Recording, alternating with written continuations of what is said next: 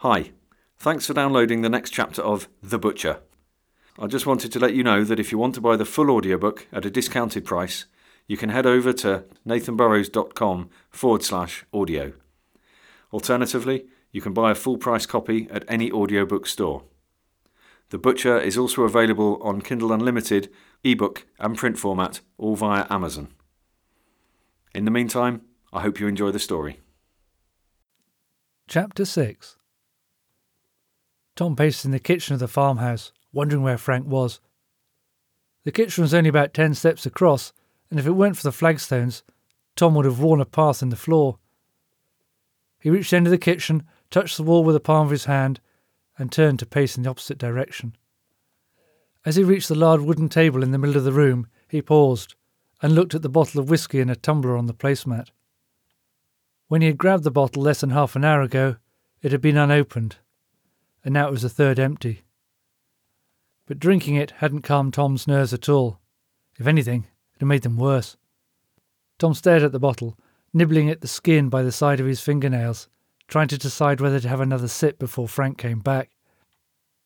He knew that Frank would be annoyed to see that Tom had been drinking, especially as it wasn't even 6 o'clock in the evening.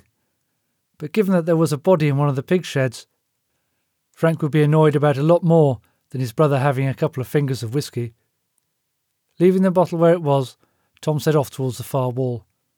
He could feel his heart thumping, and he really needed Frank to come home. He would know what to do. He always did. When they were younger, the mother always said that Frank had the brains and Tom had the brawn. It wasn't until he was a teenager Tom realised that Frank actually had both. Shit, hurry up, Frank, he muttered under his breath before touching the wall, turning round and setting back again. He pulled his phone from his pocket to see if Frank had texted him or tried to call, but there wasn't any signal. The thick stone walls of the farmhouse saw to that. He wandered over to the kitchen window and held the phone out towards the glass, waiting for the single bar of reception he knew he'd be able to pick up there. Nothing. Shit, he repeated. Shit.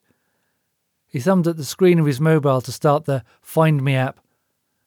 Both Tom and Frank had the same app that showed their locations.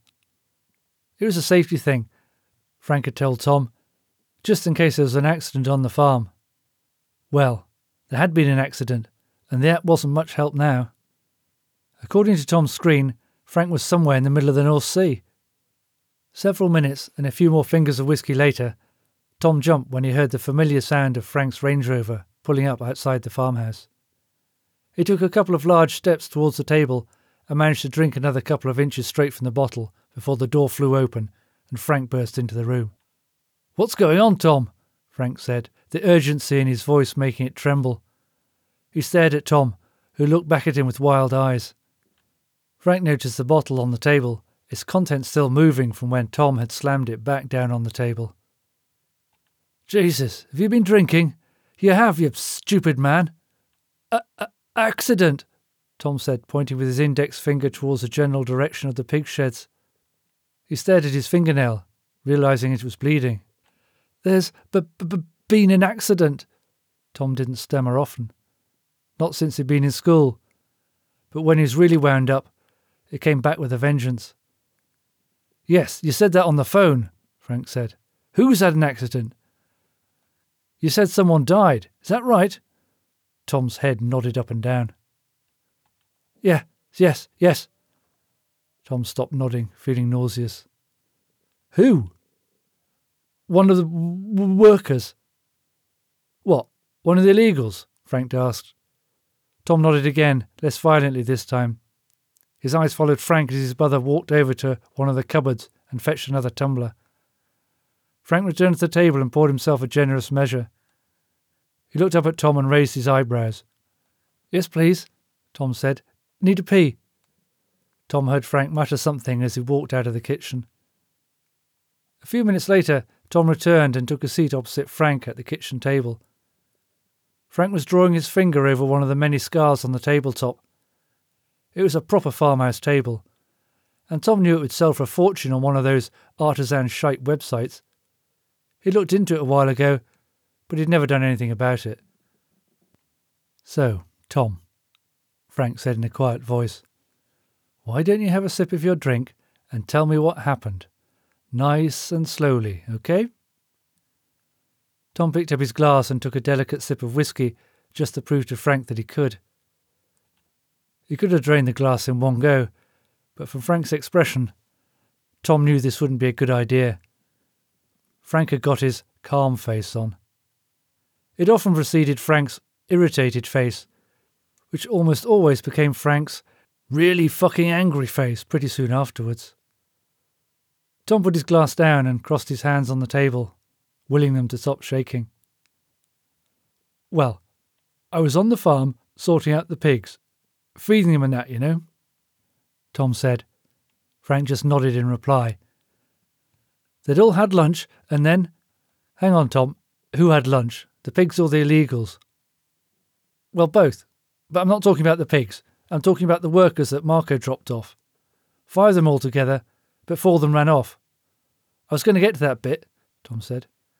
"Okay, sorry. So, there's only one dead one then?" Tom nodded in reply to Frank's question. "Yeah, just one."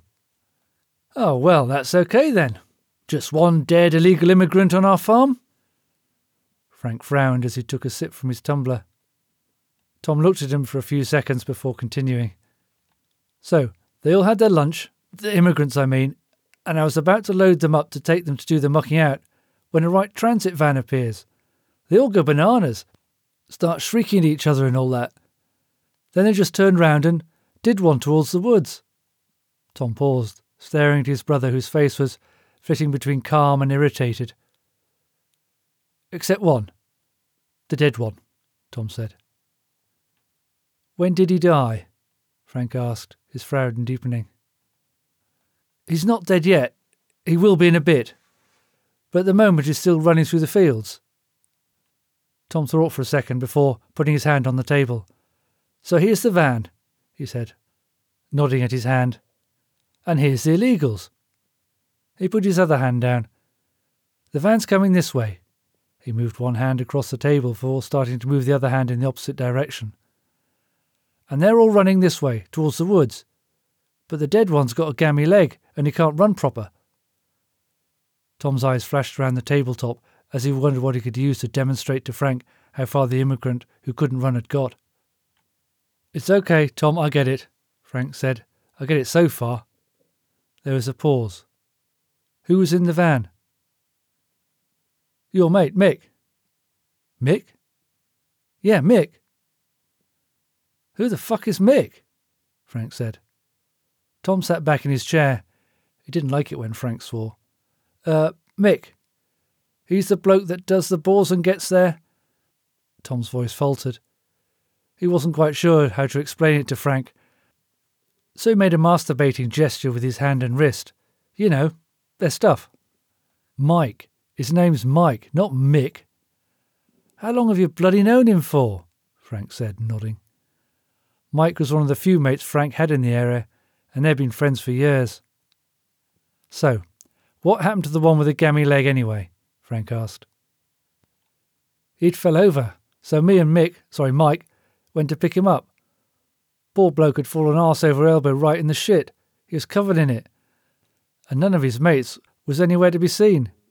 We got him cleaned up as best we could, and I left him by the tractor while Mike did the thing with Boris, you know." Tom made the same gesture with his hands. "Then Mike went off in his van with his jam jar, and I went into the shed to show the one with the gammy leg how to clean the pens out. But I told him not to open the door to Boris's pen. I did tell him, Frank." Tom could feel his voice wavering. "You told him?" Frank asked. Tom looked at his brother's angry face. "Yeah, I told him 3 or 4 times not to open it." "How was his English?" "Well, he was a foreign." "Did he speak any English at all, Tom?"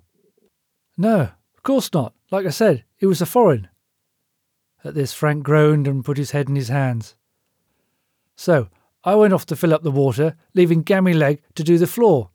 When I got back, well, I thought he'd disappeared, gone after his mates or something.